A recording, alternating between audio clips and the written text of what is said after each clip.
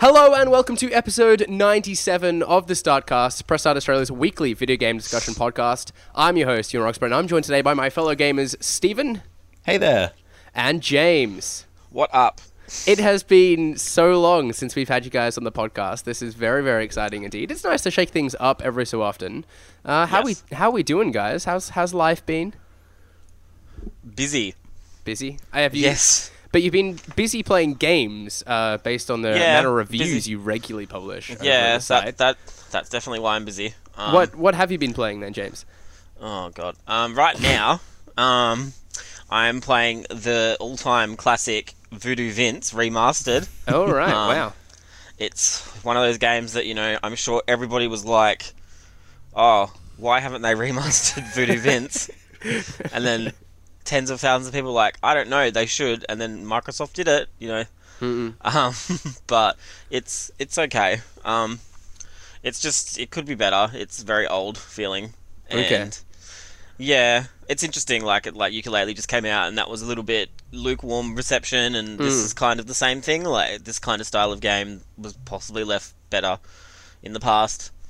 And I also smashed Persona pretty hard. Yeah, right. Me and Stephen worked out that, I worked out, I guess, and told Stephen that I've done like nine hours a day on average I was doing. Holy crap. Wow. Which was not good.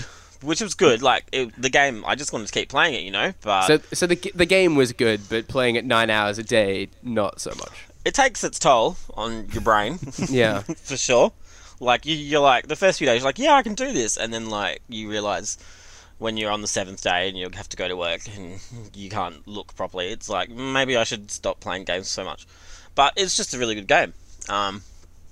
Yeah, cool. I don't know. I'm glad you say that, because I was going to ask you, because Persona 5 has been one of these games I've been considering about getting it, but honestly, the time is a consideration. I just don't really feel like I can slot it into my schedule at the moment and really sort of delve into it as deep as I would like. But you have obviously posted your review of Persona 5. So while we got you and the game's still sort of fresh out, it'd be nice to sort of hear your thoughts on the game in general. Okay. What did you review it, and what were the some of the main reasons behind what score you gave it, I guess? Okay, so basically, like as I said in my review, this is my first Persona game ever. Oh, right, I never played the previous ones. I used to get annoyed that my friends wouldn't play games with me because they were playing other Persona games. Hey there. So I didn't really like the series. And then this one did really well because obviously we got our copy a little bit late, so I didn't get to play it until all the reviews had hit, So yeah. I was like, this has done really well. Maybe I will try it. Maybe it's good. And yeah, it's so, people go on about how turn-based games are kind of dead or how they're slow. Well, not how they're dead, but, they're not, they feel aged and stuff. But I just feel like this just, breathes life, I guess, into the genre. And it's just so, I know I said this in my review, it's just effortlessly stylish. There's never a moment, even, something as boring as a buy-sell menu in a game, in, a shop, is stylized to hell and back. And I know that sounds really superficial because I've never been a graphics person, but it just helps sell this world they've created. And just the way that the story plays out, obviously I'm not going to talk about it because no one's probably finished it to the extent that I have. It's just really an interesting story, very over the top and melodramatic, which can be expected, I guess, for a game that's very anime tinged. But really good. I don't know, it just pulls you in, and the dungeons are amazing, the outside of dungeon stuff, which if people don't know, it's basically a high school life simulator, I guess. Just pulls you in, and it's just a really, I don't know how else to describe it, immersive, I guess. I think that's the total experience I had playing Persona 4 Golden on my Vita. Granted, I didn't get far through to it because, again, time came an issue. There was some other game that came along that I wanted to play or whatever. But from what I did play it, I was really immersed in the sort of the characters and the story that they were embarking on and the mystery of the game. From what I've heard of Persona 5, that there is kind of a good mystery that surrounds it too. And I'm not a big JRPG guy, let alone a big turn turn-based guy. But I felt like the turn-based kind of worked for it because you're managing so much. You're managing your party. You've got like so much on the go at once that having the sort of strategic element that sort of comes in hand with turn-based combat worked quite well for the game. What about yourself, Stephen? Have you been playing any Persona 5 or you been dabbling in something else? Basically, Persona 5 is all I've been playing. Not to the same extent as James, unfortunately, as much as I would like to. But like, I'm about you had to like 30 eat hours and go to roughly. the bathroom and stuff as well, right? Yeah, basically. I did all those things. But I don't know, it's just weird. Like, I'm struggling to fit it into real life, and then I know when I'm playing the game, I'm doing a real life simulator where I'm struggling to fit in like study and going into dungeons and stuff, and it's just a weird sort of representation of my life in a video game. But yeah, I'm pretty familiar because I've played through, finished Persona 4 Golden a couple of times, and that sure did take a long time. But yeah, I sort of was really looking forward to it. And James is totally right, like in how he says that it's always interesting to look at. Even like a post battle screen, it will just be animated so amazingly that you just kind of want to look at it every time. You never like skip whatever. It's just really nice. And I guess as well, with James talking about how it's sort of easy to keep playing, there's always something to do next. Sort of, you'll go to bed in the game, and the next day there'll be 5 or 6 different things you could choose to do. You never feel bored, and you never feel like you're stuck doing the same thing over and over. There's always heaps of options. So yeah, and even if like I find, even if that stuff is kind of mundane stuff, it fills a meter of some sort, like your social stat or like your confidant or confident ranking, and like that's addictive as well. Like it's just so exciting because with the romance or social link system that they used to call it, they just unlock so many cool things in the battles and stuff, so you really try to do as much of those as you can in the time that you've got. Yeah, and it's really good how they sort of link together the whole what was social link, now confidant system. You sort of get to know characters as you spend more time with them and see their sort of overall story. And in doing so, say if they're a character that's in your like dungeon party, they might unlock new abilities for them to do once you become sort of closer as people. And yeah, just sort of both sides of the game lead into each other, and it's really cool.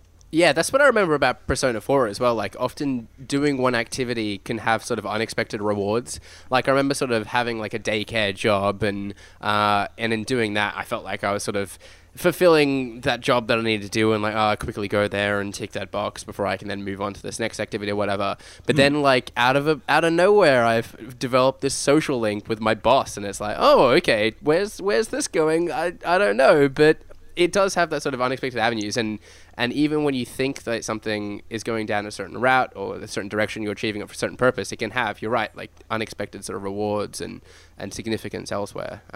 It's the sign of a well-designed game, I think. Perhaps one I'm going to have to pick up when I have the time.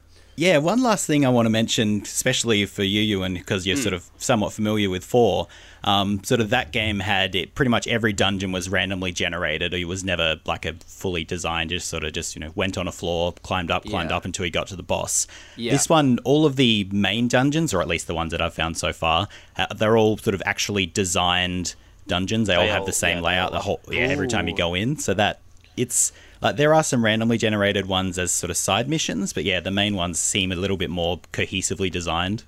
Okay, all right. Which means like they have a theme. Like the treasure chests all are modeled differently depending on which level you're in. The enemies look different, and they can actually be puzzles. Yeah, there's puzzles. There is puzzles. Like, I don't know how far Steven is, but there's puzzles in some of the later ones. Okay. Which is nuts because like the dungeons are so interesting to me, and then apparently, like as Stephen was saying, Persona 3 and 4, it was all randomized. I just could not imagine that. Yeah. As like a main game. Like, I think that's what's really helped too, because I remember I wanted to play 3 a long time ago, but then I read, because I hate procedurally generated stuff. Like, I don't believe that it can be done really that well. If you want to give me an example of when it has been, I'd be happy to, but I just don't feel like it works that well. Whereas Persona 5, like, because all the dungeons are designed with like a set storyline and stuff, like these little vignettes of character story, like, it's just really well, it's just amazing, like really good. Cool. Well, this is exactly what I wanted. I wanted you guys to be able to sell me on the game. I was kind of a little on the fence about it, more leaning towards the favourable side, but you guys have definitely sold it for me now. Perhaps when I put Zelda down, I'll go and play some more of that. We are going to be talking about some more of our favourite games, as well as Star Wars Battlefront today on today's show, and the SNES Classic Mini that sort of got some rumours circulating about it. But let's start with our favourite games of the quarter so far. This is something I like to do on the podcast. We've done this in previous years, where we basically sort of like check in sort of every 3 months throughout the year as to what sort of games are sort of sitting on our Game of the Year shortlists already. Obviously, got a whole lot of year ahead of us, but up to this point, interested to see what you guys have found that stood out to you. So, Stephen, perhaps let's start with you. Do you have some sort of contenders for Game of the Year already, do you think? Some of your favourite games so far? I think, yeah, the two that come to mind, at least in the first quarter, aside from Persona 5, which we've already talked about at length, like Resident Evil 7 and Zelda Breath of the Wild. Like, Zelda seems kind of obvious, everyone's in love with it, but I think Resident Evil surprised me in how it basically went back to what Resident Evil always has been, but in a new sort of 2017 perspective, and like it understands how games have evolved since then, but still is able to evoke the same feelings and the same sort of the same mechanics that the earlier games had. But and yeah, it sort of made it the most enjoyable Resident Evil game I've played in a very long time. Did you play any of it in VR as well? No, don't have PSVR. I kind of wish I did sometimes. I'm wondering how that contributes to the experience at all. Like if it is really that dramatic a difference. There were some moments that I thought, gosh, this would be incredible in VR. Just, stuff kind of like 3D movie, but like, coming in, hitting you in the face, or, a knife being held to your eyes. I'd be like, oh gosh, this would be just maybe too much, maybe just a bit more incredible in VR. I know James played it in VR. Oh, did you, James? Yes. I played the whole thing in VR, beginning to end. Because I didn't want to do it the second time around without VR, because I feel like then what's coming. It's not as impactful. Resident Evil 7 was probably one of the two games I would pick as well from my favourite games this year. VR just like takes it's really scary how like it just takes everything. Like Resident Evil 7 is already quite a creepy game, but because when you play in VR, it kind of scales everything differently to what if you were playing it normally. So your character feels more like they're in that space, which is really, it's hard to explain without seeing it. But whereas if you play it on a TV, you have a wider field of view, so it doesn't feel as realistic. Whereas in VR, like you feel like you're there because like the roof is closer to your head. Like it's hard to explain, but that just makes it so you really feel like you're there. Like, and the coolest thing is that if you're crouching, you can like if you move just your head to the right. I'm doing it now, but no one can see me. And you can actually, you almost get an advantage because you can actually peek around things without being seen, almost. Which is really just a really cool thing. I love the fact that the way that it's been designed, like from a graphic or visual perspective, is that so that you can like peek through the slats in a wooden house or something to see stuff. The detail is all there, which is really cool. It's just a real, like, it is, like, as Steven said, like, I just feel like it's a really solid return to form. It's not, I don't think it's like, 100% like a classic Resident Evil game, but I don't think we ever will get that ever again. Yeah. But I think that this is like, a 70/30 like division between horror, tension, Resident Evil, and like full-on action Resident Evil. Because towards the end, it does get pretty actiony. Yes, yeah. Like a little bit dumb actiony almost, which is fine. Like I feel like that for pacing purposes that makes sense. But overall, just a really solid game. I just love games that they're not afraid to have nothing happen for like 1-2 hours. Like they're happy to just let you like walk through this mansion, explore it, get scared of the noises that are coming from the basement or the singing old lady that's in the hall. Like, great. It's just happy to build up the tension and stuff. It's not like Resident Evil 6 where, there were gas cloud filled missiles getting launched at 3 different countries at the same time. Yeah. And, like, as much as I liked 6, like I think 6 is very like harshly judged, but I just think like 7 is, I'm happy to see the series go this way now. As a fan, to clarify, like Resident Evil is the like my series. Like people who know me because of that. You know, like that's my original username was like Nemesis, which is the third game. So Right. yeah. Okay. Well, I'm glad that you enjoyed it so much. If you're that much of a fan, then I'm glad. I just that hope worked the out next for you. one. I really hope the next one's VR as well. Like I know that's selfish because not everyone has a VR thing, but like I just feel like it adds so much to the experience. Maybe I I'll think it have was one generally by a then. pretty good reaction to it. I want to get Steven in VR now. Have you played anything VR? I've played about 15 minutes of Team Fortress 2 at a PAX like 4 years ago. So yeah, that was like I on think old I did that same Oculus demo. as well. It was like on the first dev kit for like the Oculus One, I think. Before it was all wasn't too HD. good. Yeah. Oh, okay. That sounds like fun. We should definitely do that, Steven. What was the second game then, James? You mentioned that Resident Evil was one of two. Yeah. So Nier Automata. Just a really weird, kooky, out there game with like a nuts over the top story that you have to play the game like 5 times basically to get the full story. Right. And that sounds shit and repetitive, but it's not. Like little bits change, and that's what happened in the first. I don't know if anyone here played the first Nier. It was done the same way, but probably less elegantly, I would say. Mm-hmm. Whereas in this one, it's this weird story, this post-apocalyptic story about like humankind versus robots, and like what it means to be a human and stuff like that. It's bizarrely philosophical, but at the same time, it's just like you can't tell a story that you tell in Nier in a movie or in like a book. Like it's like perfectly made for that type of medium. Does that make sense? Yeah, no, I get you. I like, especially like that as well when you get a narrative that feels like it's right at home in a video game. And even like if you ever watch the guy who made it, I think Yoko Taro is his name. He's just nuts, but it's so good. Like he's like, oh, Square Enix probably won't market this, so it will flop. So can we please prove to them that my game is good? And it's just like he's just so out there with his appearance, just ridiculously eccentric. The DLC for Nier, which just got announced, has you fighting the CEO of Square Enix in a coliseum. Like that's the kind of thing it is, and it sounds so dumb, but it's one of the funnest games I've played. Right, okay. That's another one that I must admit slipped sort of under my radar a little bit, but I know there was a lot of buzz surrounding a lot of people that were very happy with how the game was upon release. Another one of those was Neo. Have either of you guys played Neo at all? Yeah, I did play Neo. Like Neo would be like an honorable mention for me. Yeah, okay. I loved it. I don't like Dark Souls and Bloodborne that much, but I really liked Neo for some reason. Right. But I don't know. At the same time, it was just so similar to those games. That's why I decided not to include it from the other two.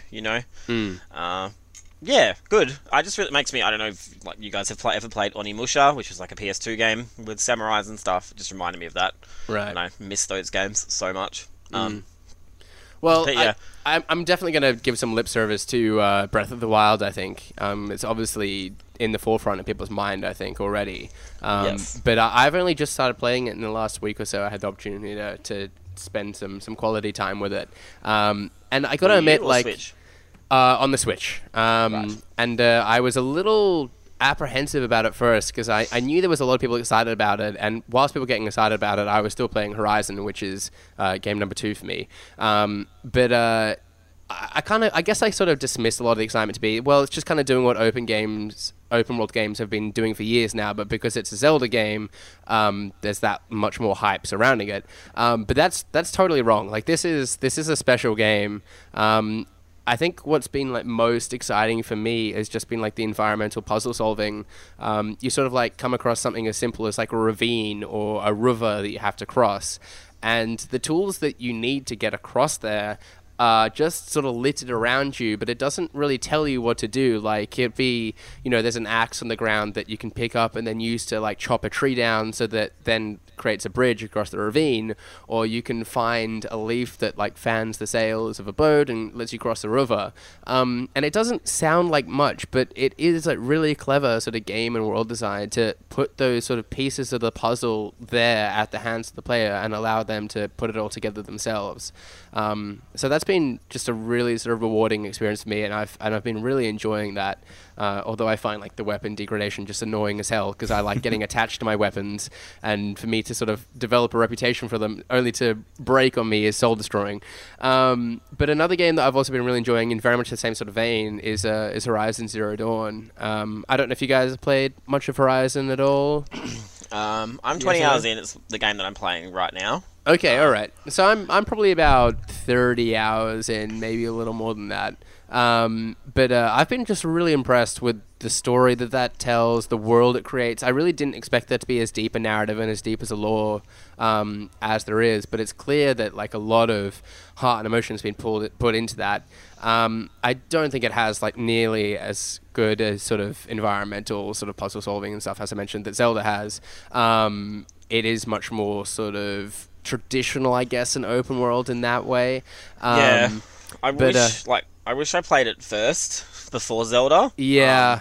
Because I mean, like, I was so down on this game. Like, I was like, it's going to be shit. Like, they showed you all the best bits in the demos, and like anyone who's friends with me would knows how much I was down on it. And I was like, Zelda would be better.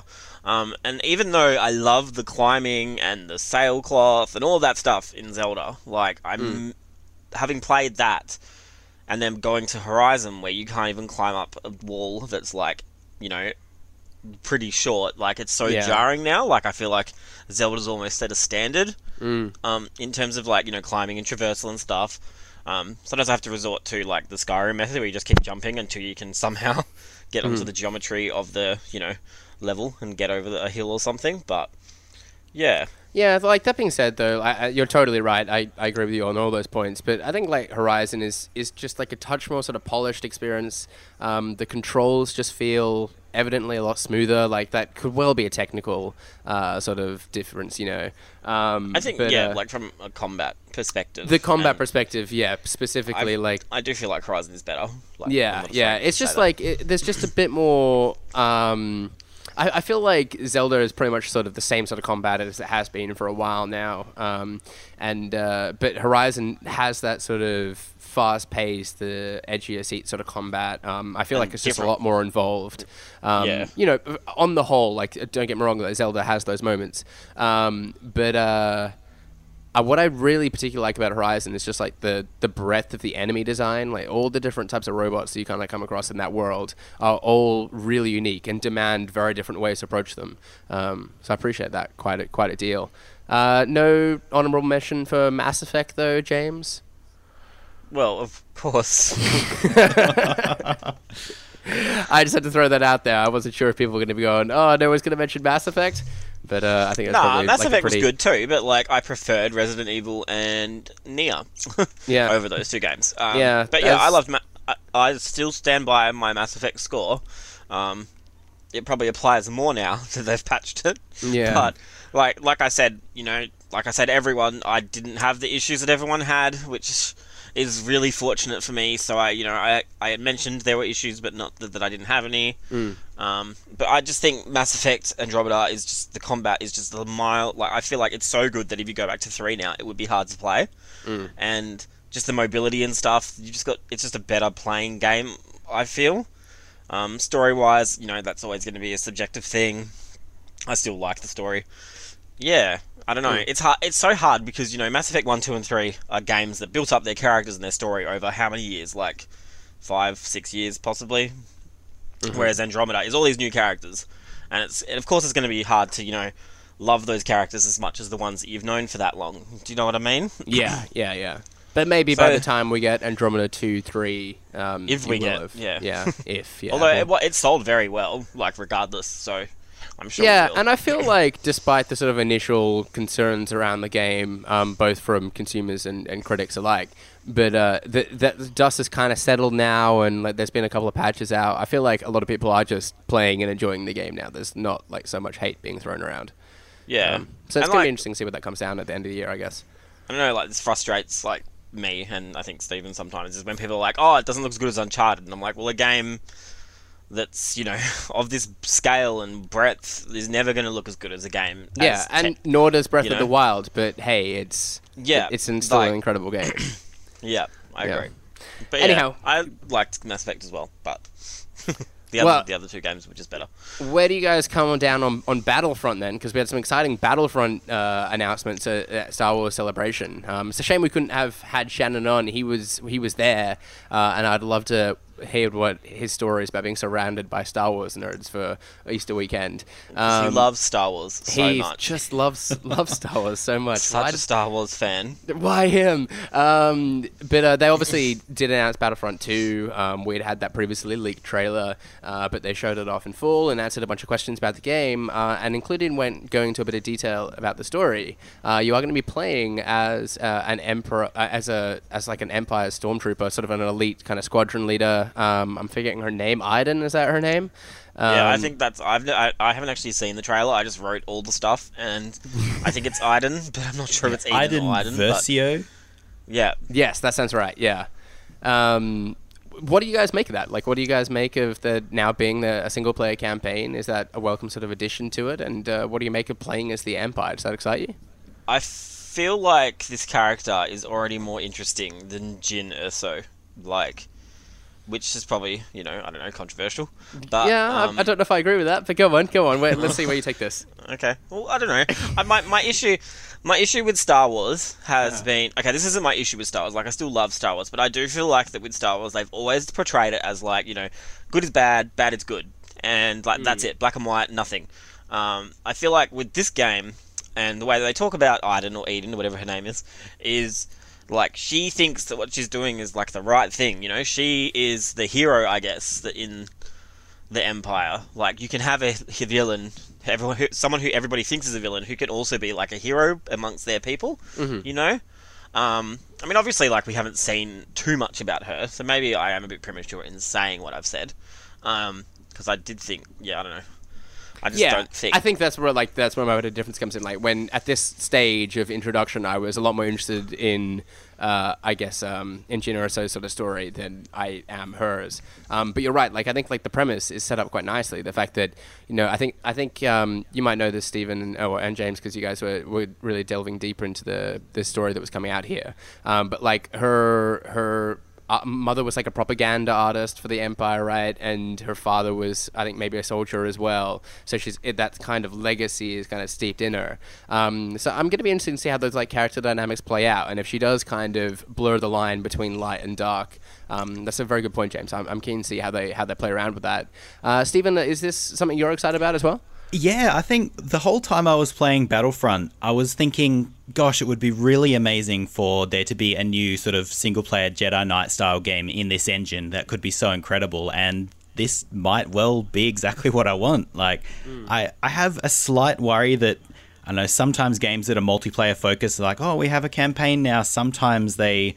I don't know, err on being training grounds for the multiplayer. It doesn't look like that's going to be the case here because they're making a fairly big effort into making the character an interesting person and setting up the separate teams working on it as well. Yeah, which definitely helps. And the team who's doing like Amy Hennig, who wrote the Uncharted game, she's making her own. She's working on a game with Visceral, sorry, and. So they're working also with another team called, Motive, who I think they're called Motive. They're like a new studio who basically does little bits of pieces for everyone, but that's run by Jade Raymond, who did the good Assassin's Creed games. And I just think that they might be even setting up some kind of continuity and stuff there, which I think is really cool. Oh, right, okay. So, just to clarify that, so it's EA Motive that are doing the campaign single player for Battlefront. They're working largely on it, yeah. Right, so they're in sort of cahoots with Amy Hennig and Visceral, who are doing their own sort of thing. Like, who knows, that, like, from what I understand, like, they're consulting with Motive to get ideas in terms of storytelling and stuff. Right. But this one's actually being written by the guy who wrote Spec Ops and Resident Evil 7. Yes, I had heard that, and that really excites me, yeah. Because the Resi 7 story was quite good. And Spec Ops The Line story was incredible as well. Yeah. Yeah, look. Is that something we disagree on there as well? No, we don't need... That's not part of this podcast.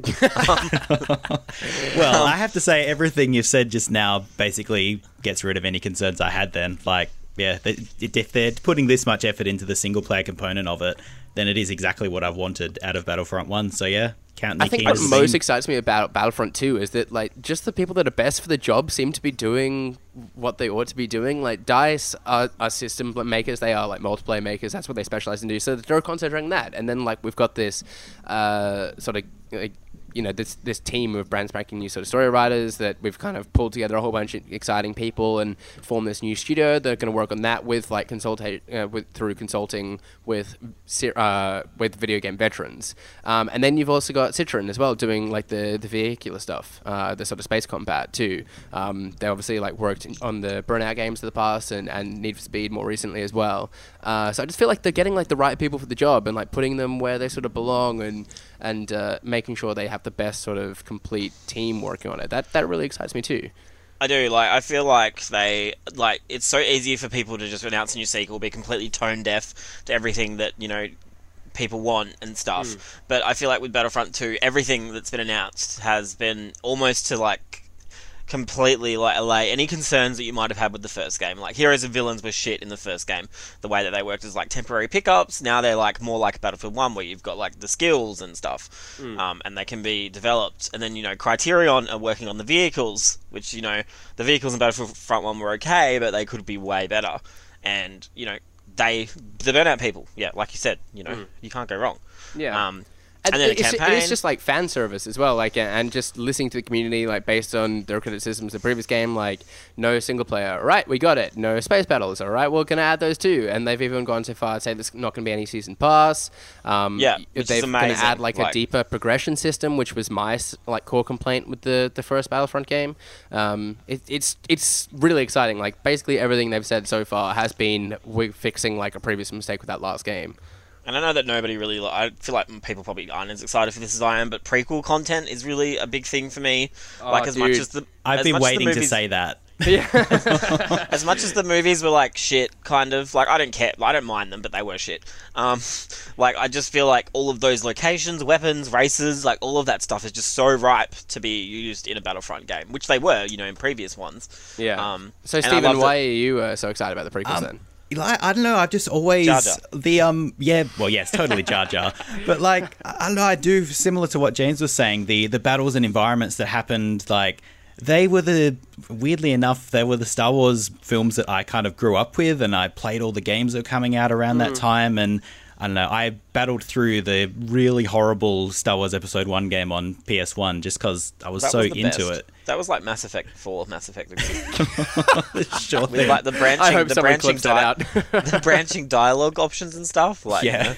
But like legitimately, I can't wait to fly around in a Naboo starfighter. Like those things are really cool. I like them, and I'm just happy that they're not being completely ignored. Like I can get why they probably wanted to avoid it for the first Battlefront or this first Battlefront. Like that's confusing. Because like they want to make sure they stick with the stuff that is well known and that people are definitely going to enjoy. But I'm super happy they're expanding into the prequel stuff. I'm just keen. No, I for couldn't the agree with you guys droid more. cars and Like, stuff.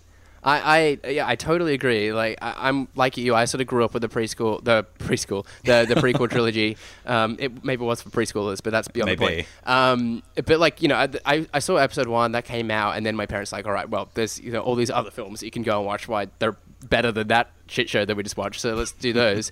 And then like obviously 2 and 3 when they sort of came out as well. And I think like with the prequels, as a sum of all their parts, they're not so great. But if you kind of like extract certain things, there are some really cool moments. Like Darth Maul is still one of my favorite characters out of the entire saga. And I'm stoked to see him just kind of like plastered all over the marketing so far of the game. Yeah, so, it's like, remember when you used to have him on Pepsi cans when we were young and stuff? Like, I've still got my Pokemon trading card folder is in my cupboard, and it's like a Darth Maul folder. Like, it's the most early 2000s thing I could ever own. Like... So, it sounds like we're all pretty excited about Star Wars Battlefront 2 then. I'm very happy to hear that. Are you guys excited about the SNES Classic Mini rumors that are circulating at the moment? Yes and no. Oh, what a turn. Okay. Why yes and no then, Stephen? Let's dig into this. Well, I'm excited because, I don't know, I like my NES Mini. It's a cool little collector's-y thing. But the main reason I'm not as excited about it is I would just prefer to play... I found the same thing after I got the NES Mini. I just would prefer to play them on the Virtual Console. Like, I think my favourite part of the NES Mini was the NES controller that came with it, because you can use that with the Wii and Wii U. But yeah, I would just really like to... I don't know, be able to add the Switch, and if the Switch gets Virtual Console eventually, it'll have sort of more range of games you can put on there. You can choose the ones you want. You're not sort of stuck with the however many that they choose to put on there. And portability. Yeah, there's that too. Like this seems like a really cool collector's item for people who haven't really been keeping up with current consoles. Like, you know, just go and spend $100 and you can play all the NES or all the SNES games that you remember as a kid, and you've sort of stopped playing games in the meantime. But I don't know, for me, I would just honestly prefer to play it on a Virtual Console.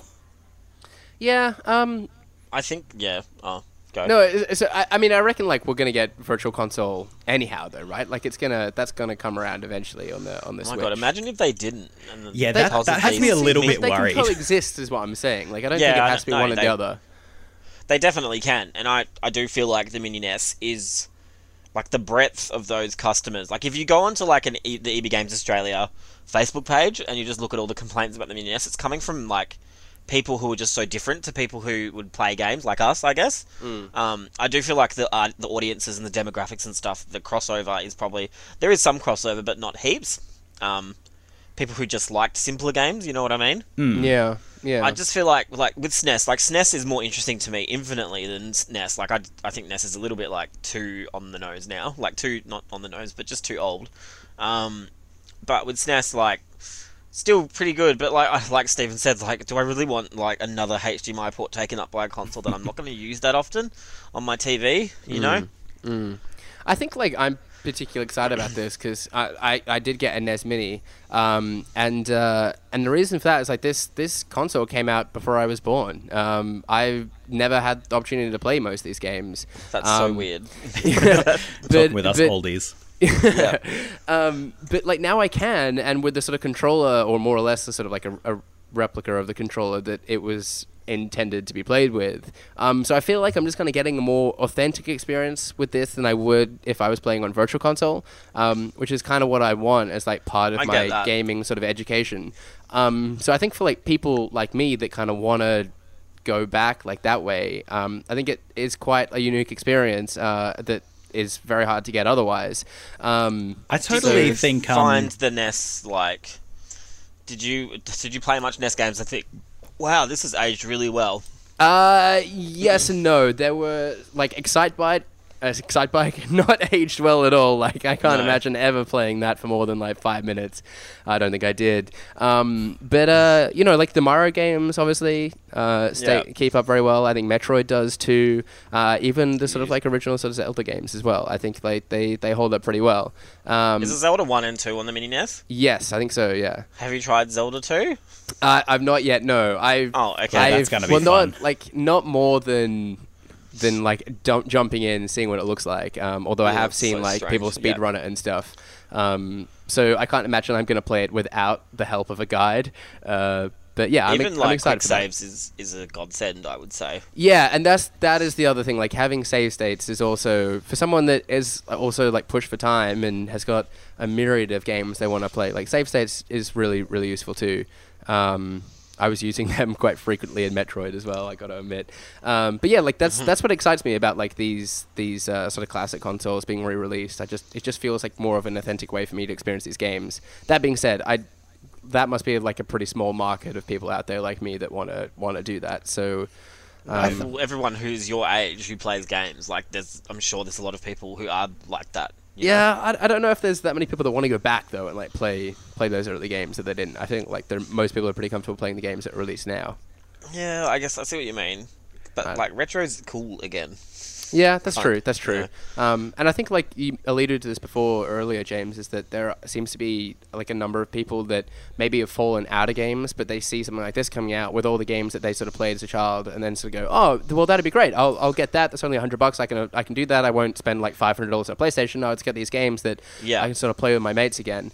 And I think that it serves a market like that is quite cool. They may not necessarily want to get a Switch so that they can then get virtual console games down the line, but if they can just spend like $100 and have like those 30 games that they particularly liked, I think that's quite neat. Just so many amazing games on SNES as well. Like, yeah, well, which ones would you like to see on there? Like Super Metroid is a must. Of course. Even though I've finished it properly recently and I think it's a bit overrated, but it's good. And the Donkey Kong Country games, all amazing, although I wouldn't be surprised if they only included like one of them on there. I can't even think of much more. Was it Chrono Trigger that came out? I was going to say the RPGs are very popular, but I don't really care that much for them. But yeah, Chrono Trigger, I think, and Secret of Mana are the two big ones for SNES. If they can get Square Enix on board to bring those games to the mini Super Nintendo, that would be amazing. Yeah. I mean, that could be hard though, but like those are like two particular games that I constantly hear thrown around as some of the best games ever released. So I'd be particularly keen to try those out. Yeah, I mean, Street Fighter 2 I can see has been on there, but there's just so many ways you can play Street Fighter 2 now, right? Yeah, I know. That's exactly why Capcom will port it to that too. Yeah, yeah. Fill one of those spots. One thing that you can't get on Virtual Console is, for whatever reason, you can't get the original Yoshi's Island on Virtual Console anywhere. And if they got that on this system, that would be enough to sell it to me, I reckon. Like, and I can see there being like a Link to the Past, right? And Super Mario Kart, like how did I forget about that? On there. Yeah. And I mean, for me, I think like the Mega Man X games, if Capcom comes on board, like they were sort of, I played the Mega Man X games ages ago as a kid, and I'd be all about jumping back in. And then there were the Kirby games on the Super Nintendo as well, which was sort of fairly, at least like Dreamland 4 was a late game on the Super NES, and it was really impressive visually, and it had amazing audio compared to some of the earlier games. And that would be awesome, I think. Oh, yeah. That's an idea. I think there's a fair few in this roster that kind of excite me, so I'm keen to SNES see games, there's just so many good games on SNES. Like, it would be really hard, I reckon, for them to do just 30 games, but I'm sure they will work it out. Maybe there'll be some secret hack that lets us get 60 again, something like that. Imagine, like, Super Mario RPG would be amazing. Oh, like, man. You know, it's quite hideous now, but it's one of those games that a lot of people wouldn't have played. So, you know, once again, that's a Square thing, though. Yeah. Yeah, well, we'll keep our ears to the ground, won't we? Hopefully we hear more about it soon. And with that, let's bring an end to what was episode 97 of The Startcast. Subscribe to us on iTunes and other podcast service of your choice. Just search The Startcast. You can follow Press Start on Facebook, Twitter, and YouTube at PressStartAU. Visit the site at pressstart.com.au and join the conversation using the hashtag TheStartcast. I've been your host, Ewan, and you can follow me on Twitter at Ewan_Roxburgh. Joining us today was Stephen. Hey, I'm at Stephen Impson on Twitter, and I've got some reviews coming up. I don't know if I'm allowed to say what it is. But yeah. Here you are. Oh, I am. Juicy embargoes. Oh, okay. It's Puyo Puyo Tetris, and I can't say if I like it, but I've got a review coming soon. You're playing that on the Switch? Yeah. Yes. Yeah. Okay. Excited to see what you say about that. Also joined today by James. Yes, so my Twitter is, it's at, and then ATJAMZ, so like jams. It's just, you know, a thing. It's a very meta, like, Twitter username, but, you know, that's you got just anything me. in the pipeline at the moment? Anything you're working on? You want to tease us? Just Voodoo Vince, remastered. It's a bit of, you know, I just played a lot of games, so I guess I'm taking it easy at the moment. With, you know, must be a good palate cleanser after 100 hours of Persona. Good old Vince. Yeah, it's definitely good. It's the graphics are just as good as Persona, and the voice work is just as good too. I've been having a bit of... Sorry, go on. There is more, but like, I don't know. It's like all like far away, not street dated. Oh my god, like embargoed kind of stuff. So sure. Ooh, yeah. Okay. Lots behind the curtain. Still to be revealed. Very exciting. Well, thanks for tuning in. Until next time, happy gaming. See ya. Bye. Stephen remembered what to do. Thank you, Stephen. Oh, was that? Yeah.